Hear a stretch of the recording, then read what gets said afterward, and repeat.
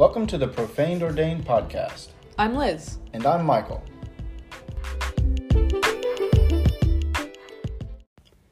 Welcome to episode 7, Dashboard Confessional. Liz, where are we right now? We are sitting in a car outside of Fairlane Coffee, PDX. We had to get out of Newburgh. We had to. And now we're sitting in a car. Yeah, and honestly... And I just learned that, we drive Volkswagen, runs on diesel. Yep. Diesel or diesel? It's diesel. Depending on what part of the country you're from. Diesel in the south. It's like, greasy if you're in the north, greasy if you're in the south. Yep. And diesel works the same way. Yeah, it's a similar but structure. But it turns out that diesel doesn't burn when idling. Like an idiot, I didn't know that. I love how guys just know stuff. Girls know stuff too. Anyway, here's what is problematic is I haven't run this by any expert. This is something I heard at some point in my childhood, and it may or may not be true. You did not tell me that. Yep. So I actually don't know. So someone can fact check that.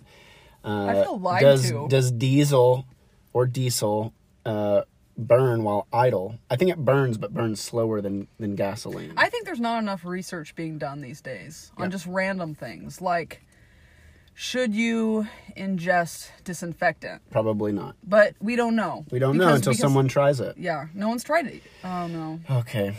Anyway, before we digress any further, so we're continuing the conversation we started last week in Genesis 1.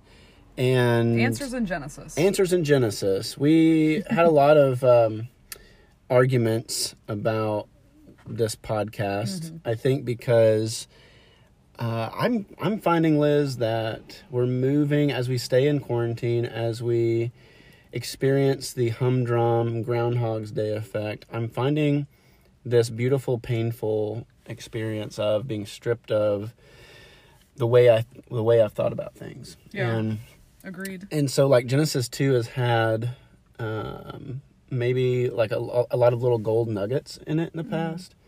I think that those don't matter right now somehow. Yeah. And I think that there is even more essential truth that we can explore. More simple, more essential.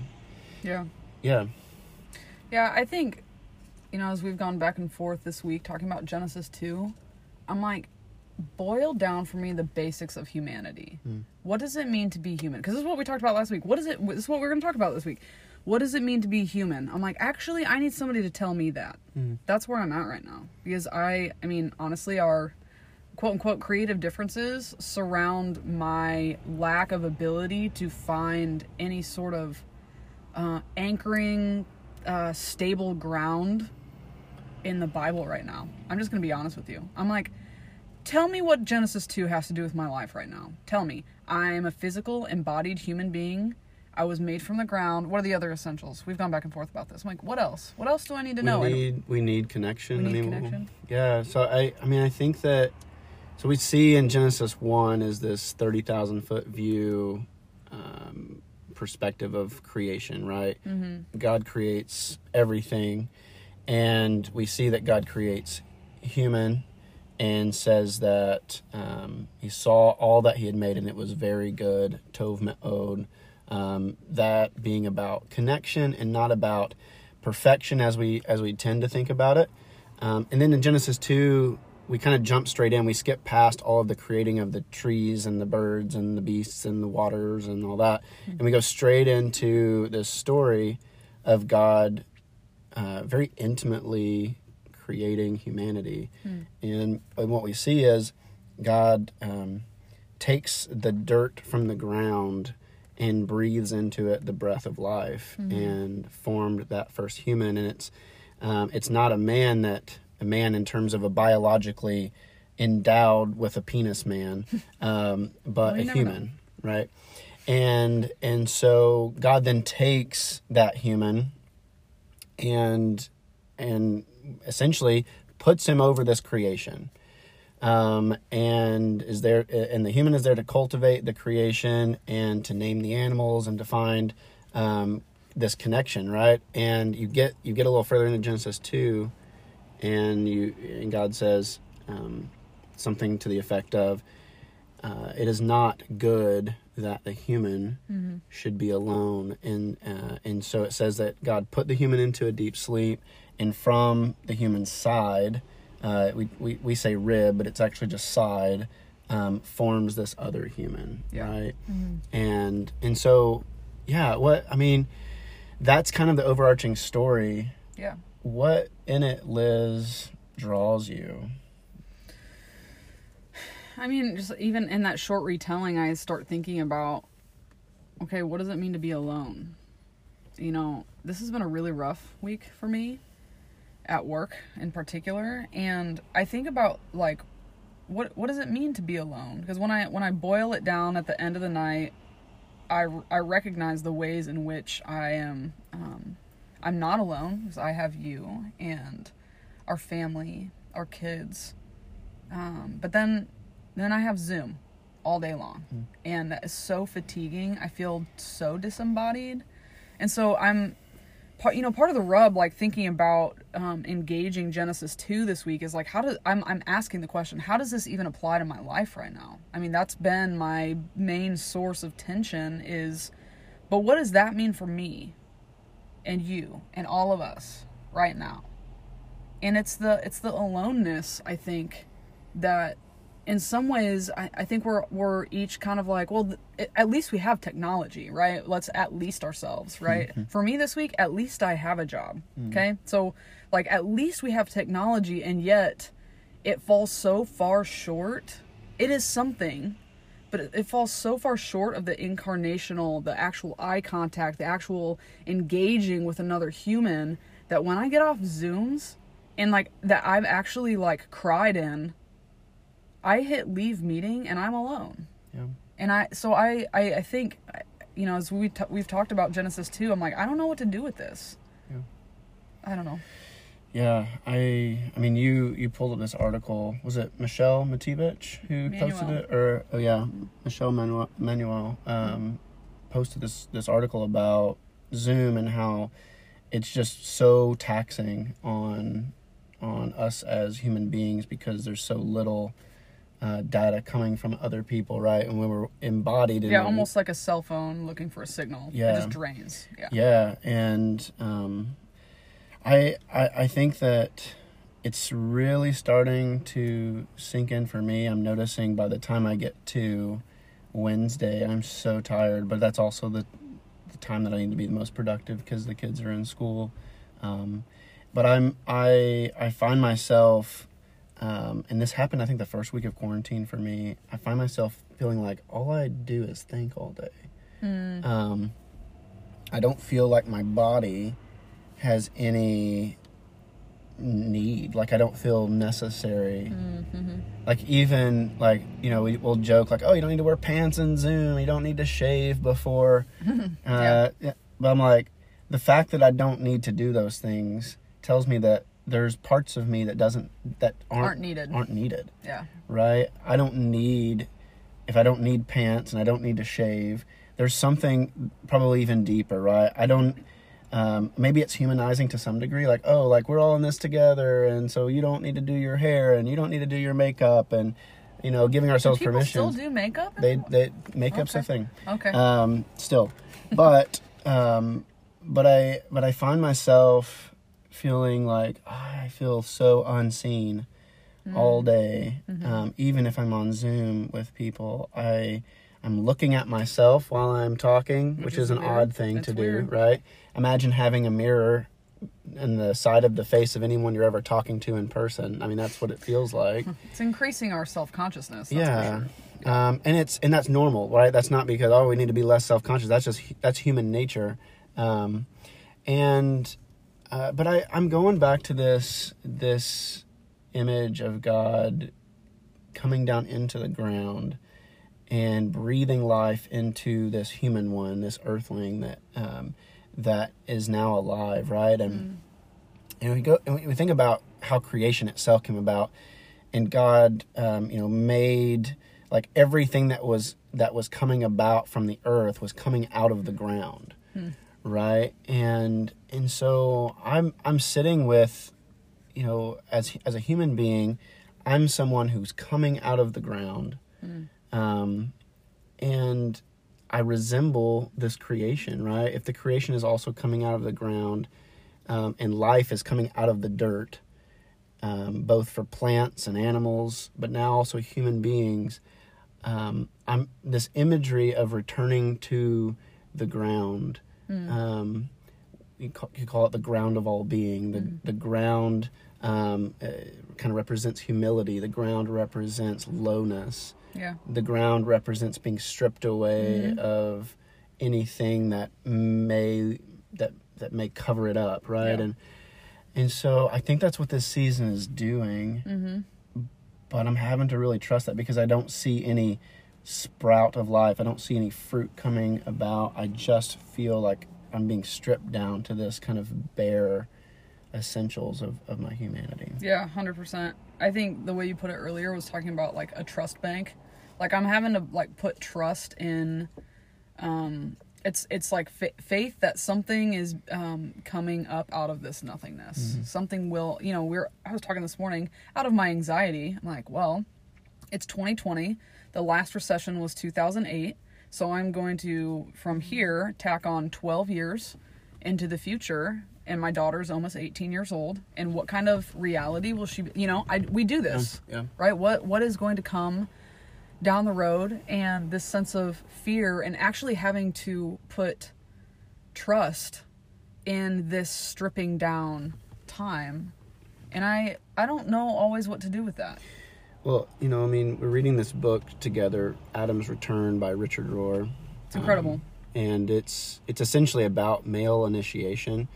And he's very he's talking specifically to men, but there are some universal implications, so much of what he's writing about. But a lot of these first several chapters are really, he's saying, like, in order to fully become human, there's a lot of stuff that we've kind of covered up. And we'll get into this, I think, in Genesis 3, but there's a lot of these kind of facades, these faces, these personas. You could label it as ego, right? That we have created in order to make connection. Yeah. Right? Like the ways that we are in our relationships are formed in us over the course of our lives. And so, sometimes they're really beneficial. Sometimes they're not, but they've certainly kept us alive. They've kept us connected. And I think this season is stripping so much of that back, and it's tapping on, it's kind of trying to crack those exteriors, right? Those security. I mean, I look at us, Liz, and like, we're educated. We work for a larger institution that can sustain this, at least right now. Knock on wood. Yeah, we have a house that's tied to your job, so like there's a lot of eggs in that basket. But all these pieces that kind of created these security nets, but it's tapping on it, right? Yeah. Retirement. I'm just watching that. Don't open that app. Right. Yeah. So like all of these things that somehow provide like almost assumed security are being tapped on. Yeah. And it's doing something. Yeah. It's forming something by essentially trying to strip those things away, pull them back so that we can look all the way down into that humanity. Okay, but let's talk for a second. Yep. What you're referring to, this like ground of being made from the earth, this return, in a sense. Talk to me about like the pattern of that. Where do we see that showing up? What does it mean? What does it mean for us cyclically? How do you think about that? Well, I mean, so I think that embedded in this story of Genesis 2, right, before the quote-unquote the fall, before sin enters the world, there's this deeply connected creation. Obviously, there are trees that bear fruit, that have seed, that go into the ground, and Jesus says in the Gospels, unless a seed falls to the ground and dies, it remains alone. Yeah. But if it dies, it bears much fruit. And so this must be kind of the world that exists, right? Like, if things are meant to return to the earth and therefore create more life, then that's the even in the garden, there's something there, right? Sure. You can't just have trees and plants and fruit or even animals without death. Mm-hmm. There has to be, something that is going down in order to rise again, in order for life to sustain itself, right? Mm. And so we call this archetypal. Yeah, it's a pattern. It's a pattern that exists universally for all things, yeah. right? And so I think humanity, what we see by this image of coming from the ground is that, we'll say on Ash Wednesday, you get the ashes on your forehead, and if you do it at a pretty liturgical church or community, they'll say from ash to ash, dust to dust, something like that, mm-hmm. or from dust you came, to dust you shall return. Yeah. And I think that is the invitation. Mm-hmm. From dust you came, to dust you must return, and that's not just from dust you came when you were born, and to dust you must return when you die. But that's actually that's the rhythm and movement of what it looks like to grow as human beings. Is you're faced with something like this, quarantining, loss of job, however it's personally impacting you, mm-hmm. And the invitation embedded in that is an invitation to return to the dirt. Yeah. And somehow there's something that can die, be stripped away, and renewed. Rohr talks about, I love this point that he makes. He talks about these people that we hold in really high esteem. They're like magnanimous people that have, like, for example, like for me, Mary Kate Morse would fit in this category. I don't know. What about for you? I'd say Abbott Peter for a long time. Yeah, sure. Yeah, Rob Bell. Some people like that kind of hold that. Wow, they're hold this energy. Mm-hmm. And anyway, so Rohr, he basically says, like we have these people that we kind of hold in high esteem, and one of the things that he would suggest is that something that these people each have in common is that they all died before they died. Mm.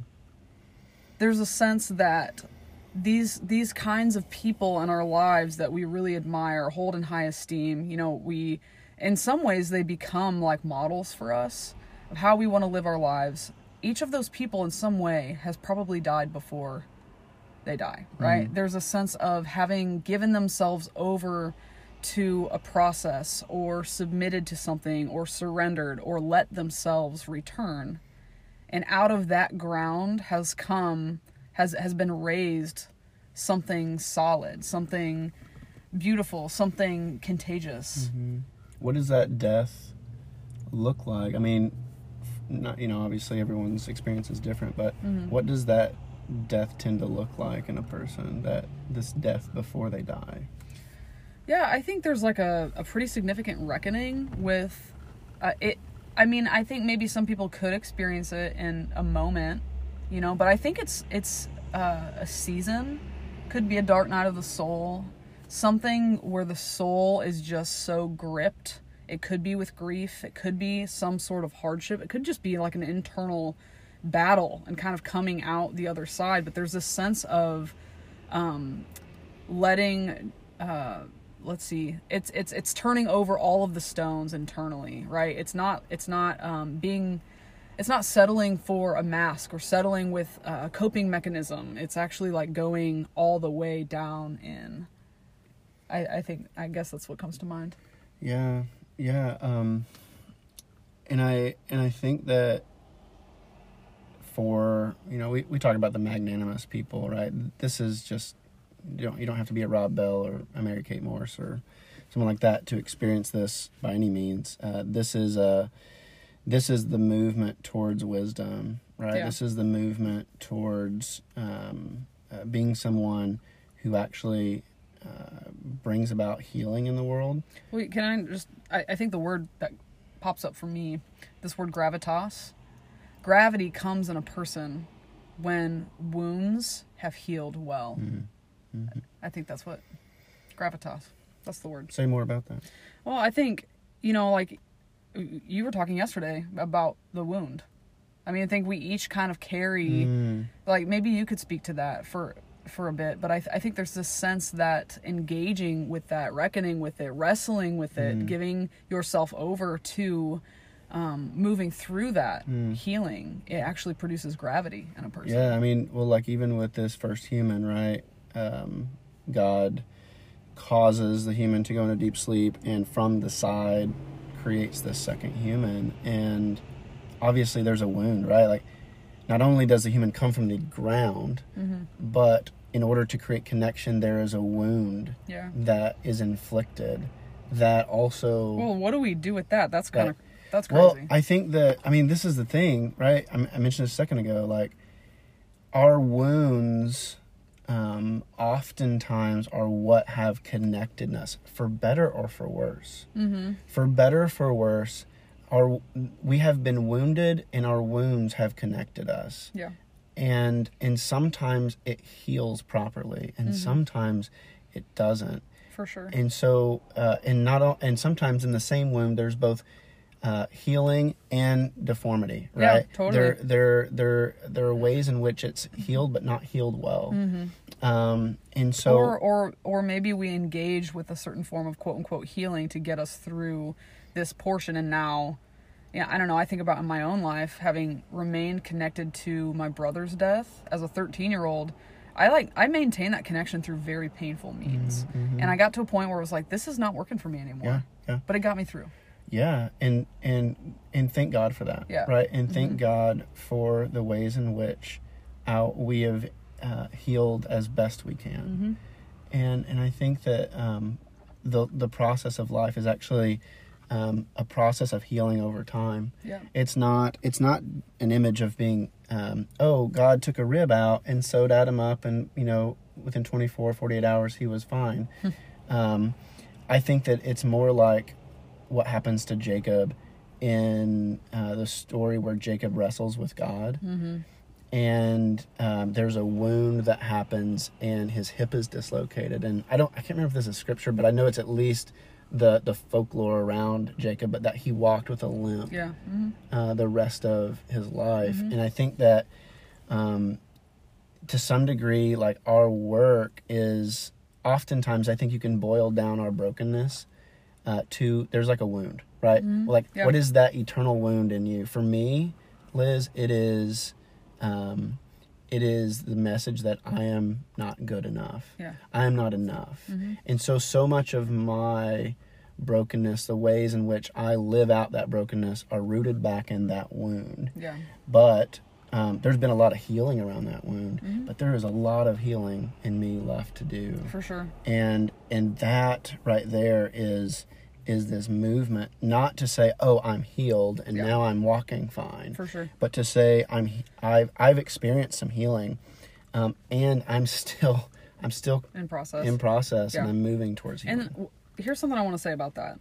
I think, and I've seen social media flooded with, articles, quotes, whatever, about grief and loss in this season. And in some ways, I celebrate that because we so refuse death in our culture that we don't know how to deal with it, and suddenly we're dealing with it like all over the place. And so this is our way of trying to like get grief kind of into the water. And so in some ways I celebrate that. In other ways, I think that a common mistake is to see the healing process as this linear on a trajectory. Like, what does Michael Scott say? If I can at least get them depressed, I will have done my job. If I can get them to a state of depression. Right? So we think about like the stages of grief as like, oh, I'm trying to get to acceptance. But that's not how grief works. It actually works in cycles. And I think it's because on the flip side of that coin, these things are moving in tandem. Healing comes in cycles. There's not this sense, and this is probably, if we were to get theological, your main hang-up with entire sanctification, right? Is this sense of, that's it. Absolutely. This sense of like arriving, and yet like I am always being reborn in some way.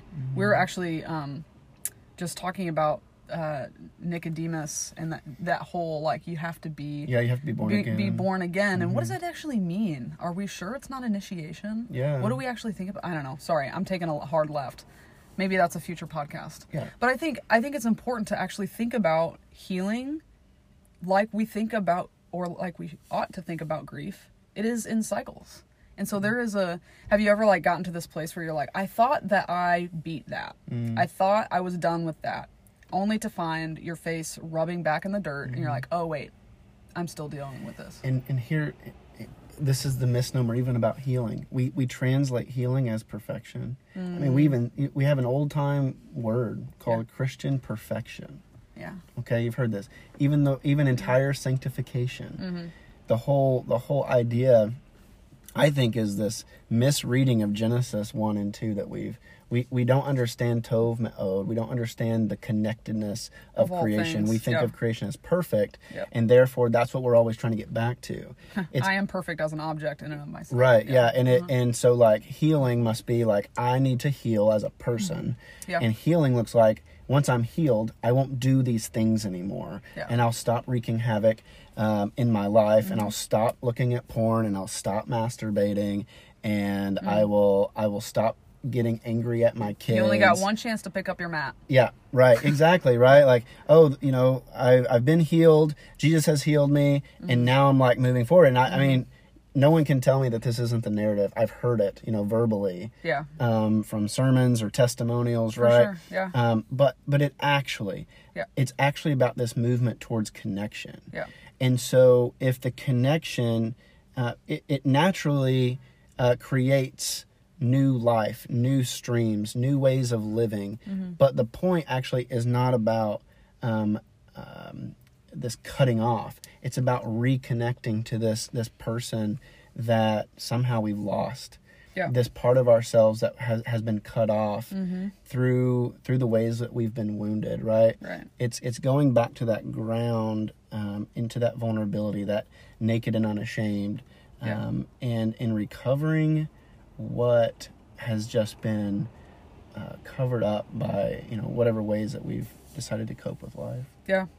It just popped into my mind, the verb, when Jesus is on the cross and he says it is finished, that verb comes to us in the perfect tense, meaning that it is this event, it is finished, like that finalizing event happened in the past, right? It happened. He's saying it's done right here, right now, it's done.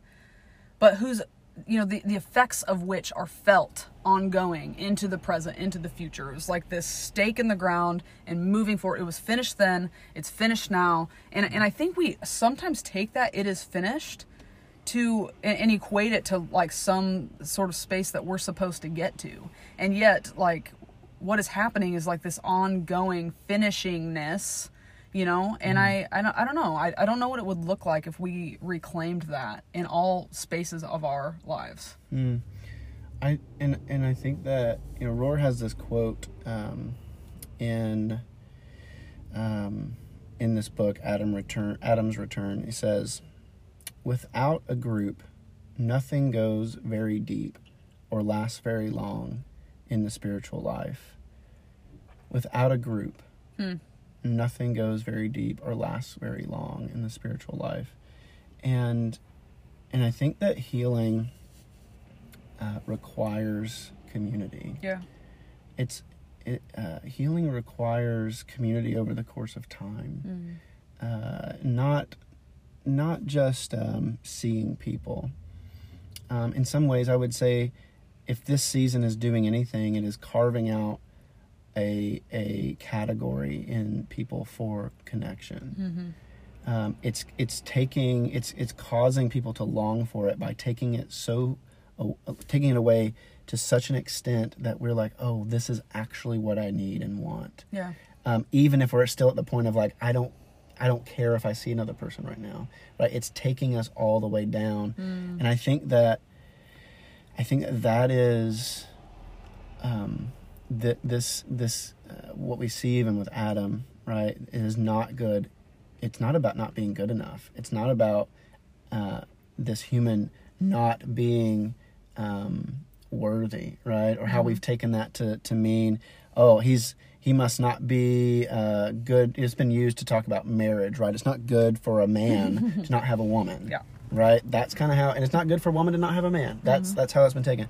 It's really about connection. Yeah. It's not good the human is not connected alone. Right. And so we need that connection in order to step into deeper and deeper healing in our lives. And I agree with you. And at the same time, I'm like, so what am I supposed to do? I mean, that's kind of like, I get to the end of evenings sometimes, and like, if I'm being honest, I'm like, is this meaningless? Like, what is all this for? I don't know. And yet I have a short list of people that I need to reach out to, not as in I need to initiate conversation with them, but I've been initiated with, and I don't know how to reach back. And that is telling of the space that I'm in. I'm like, oh man, some of my dearest friends that probably could lift me, like, I feel like I'm still going all the way down, right? I'm still trying to figure out, like, I don't even know. So what does this mean for us? What does it mean for you? What are you trying to do right now to lean into, you know, that quote you read about in groups? Yeah. Like, what are you trying to do right now? I would say I'm in a season right now of I don't want to see people, and yet I'm longing to see people. Yeah. It's both for me, and so in some ways it's committing to these. I have my men's group that we meet. We've met over Zoom 2 times now, and then I've gone on social distance walks with a few friends, and I feel like that is what I have to commit to that. And it's not just with those people. I've also committed a number of days. It's been intermittent, I'll be honest, but around 4:30 I will leave my desk at home and I'll go and walk. And I know about myself, like, I connect with myself, I connect with God when I'm walking, not when I'm sitting. My body is moving, my mind and my heart move into motion as well. And so I'm finding like my humanity feels so minimal right now that I don't feel like I have the luxury of just like, I'm just going to finish my work and then continue on the evening as I normally would. I feel like I need to do something that even in a marginal way reminds me that I have a body, reminds me that I'm hurting, reminds me that I'm healing, reminds me that I can love and that I am loved, because those are things that fade very quickly in my 7:45 to 4:30 work day. Right. I don't feel those things throughout the day. I feel like a machine. Yeah. And so that's what I'm doing right now, is committing myself to these intermittent times where I can actually connect with myself or connect with someone, even in a very marginal way. Yeah, that's good. What about you? Well, usually exercise and motion helps. But the last time I went biking was on Monday in between some very hard Zoom meetings, and had a friend drive me up to the top of a hill so I could just bomb it on my bike, and that felt really good. But it's been a week of stasis in a bad way for me, to be honest. I think the thing that comes to mind, I'm in some really tough conversations at work this week, and my coworkers made me laugh so hard over Zoom yesterday that I started crying because I was laughing there was just so much sarcasm, and it made me laugh so hard, and I started crying, and then I had this moment of oh no, I'm actually gonna start weeping. It's the dividing line between I just experienced a lot of joy, and that is it's about to come crashing down. And I didn't know what to do with that because it's Zoom, and how are people supposed to sit with that, and yet in a Zoom later on in the afternoon yesterday, I actually wept, and am trying to be okay with my emotions as they're popping up. I think it's really hard. I cried last night. Wow, I cried a lot of times yesterday. That's what I'm doing. I'm crying. There it is. Which for me, Michael and I were talking about this the other day, that when I am in a space of anger, I'm like a verbal processor. Fear, same thing. I get chatty. When I'm in a space of sadness, I am an internal processor. I shut it down. And it's really hard for me to engage verbally where I am, or even let tears come. So I think I'm allowing myself to be okay with feeling deep things and letting people know about it. Yeah. I think as we wrap up here, that is, I think it's an incredible invitation what you're saying, Liz. You're feeling a lot of sadness, and then numbness, and then the laughter will bring you back into your sadness. Yeah. I think that it's going back to the core emotions, being with where we're at. And, we talk about the core emotions, we talk about counter emotions that get us stuck and keep us from feeling. We talk about defenses that further shadow the counter emotions, and I think would that be like chips and queso? Chips and queso are definitely a defense. That's definitely. But it's also joy. Yeah. Okay. Yeah, you're right. But like, I think that we have to give ourselves grace, right? That's been said a bunch of times. Like, there's a lot of grace being extended in this time. It's both grace to be where we're at, and also grace to risk feeling. Yeah. It's grace to step out and say, okay, this is where I'm at. I don't feel anything, or I'm just kind of spinning out here in this stratosphere of defenses, and I'm not really even getting anywhere near. Yeah. Right? It's grace to say, yep, this is where we're at, and like, what's the movement? Yeah. Right? Because the ultimate is not joy. Right. It's not about getting to this place of like everything's great. Right. It's actually about moving into that next emotion, whatever it is that needs to be felt. Yeah. Because if we can touch that and we can feel it, then we can move. And I think that is how we heal. Right. It's like blood circulating, right? That is actually how healing happens. Like when blood can move in our when blood can get to the wound, and begin healing it, then like healing really starts. But if we just kind of like clam up and say, I'm not going anywhere, just leave the tourniquet on, see what happens. Yeah. So it's to feel what we're feeling, and it's to do podcasts in cars outside of a coffee shop just to get out of town, and it's to find ways to make life sustainable right now. Yeah. Tov Me'od. Tov Me'od. Liz, as we end, give us a checkout. What core emotion or core emotions are you checking out with? I am checking out with joy and sadness, and this line that keeps popping into my head that says, all is grace. What about you? Checking out with joy and fear. And I'm going to just invite the narrative of I am not good enough to be here. And I'm going to also say that I am good enough. I am enough. And I'm going to hold those in tension today. That I both feel not good enough and that I am good enough. All is grace. All is grace. Thanks again for listening to the Profaned Ordained podcast.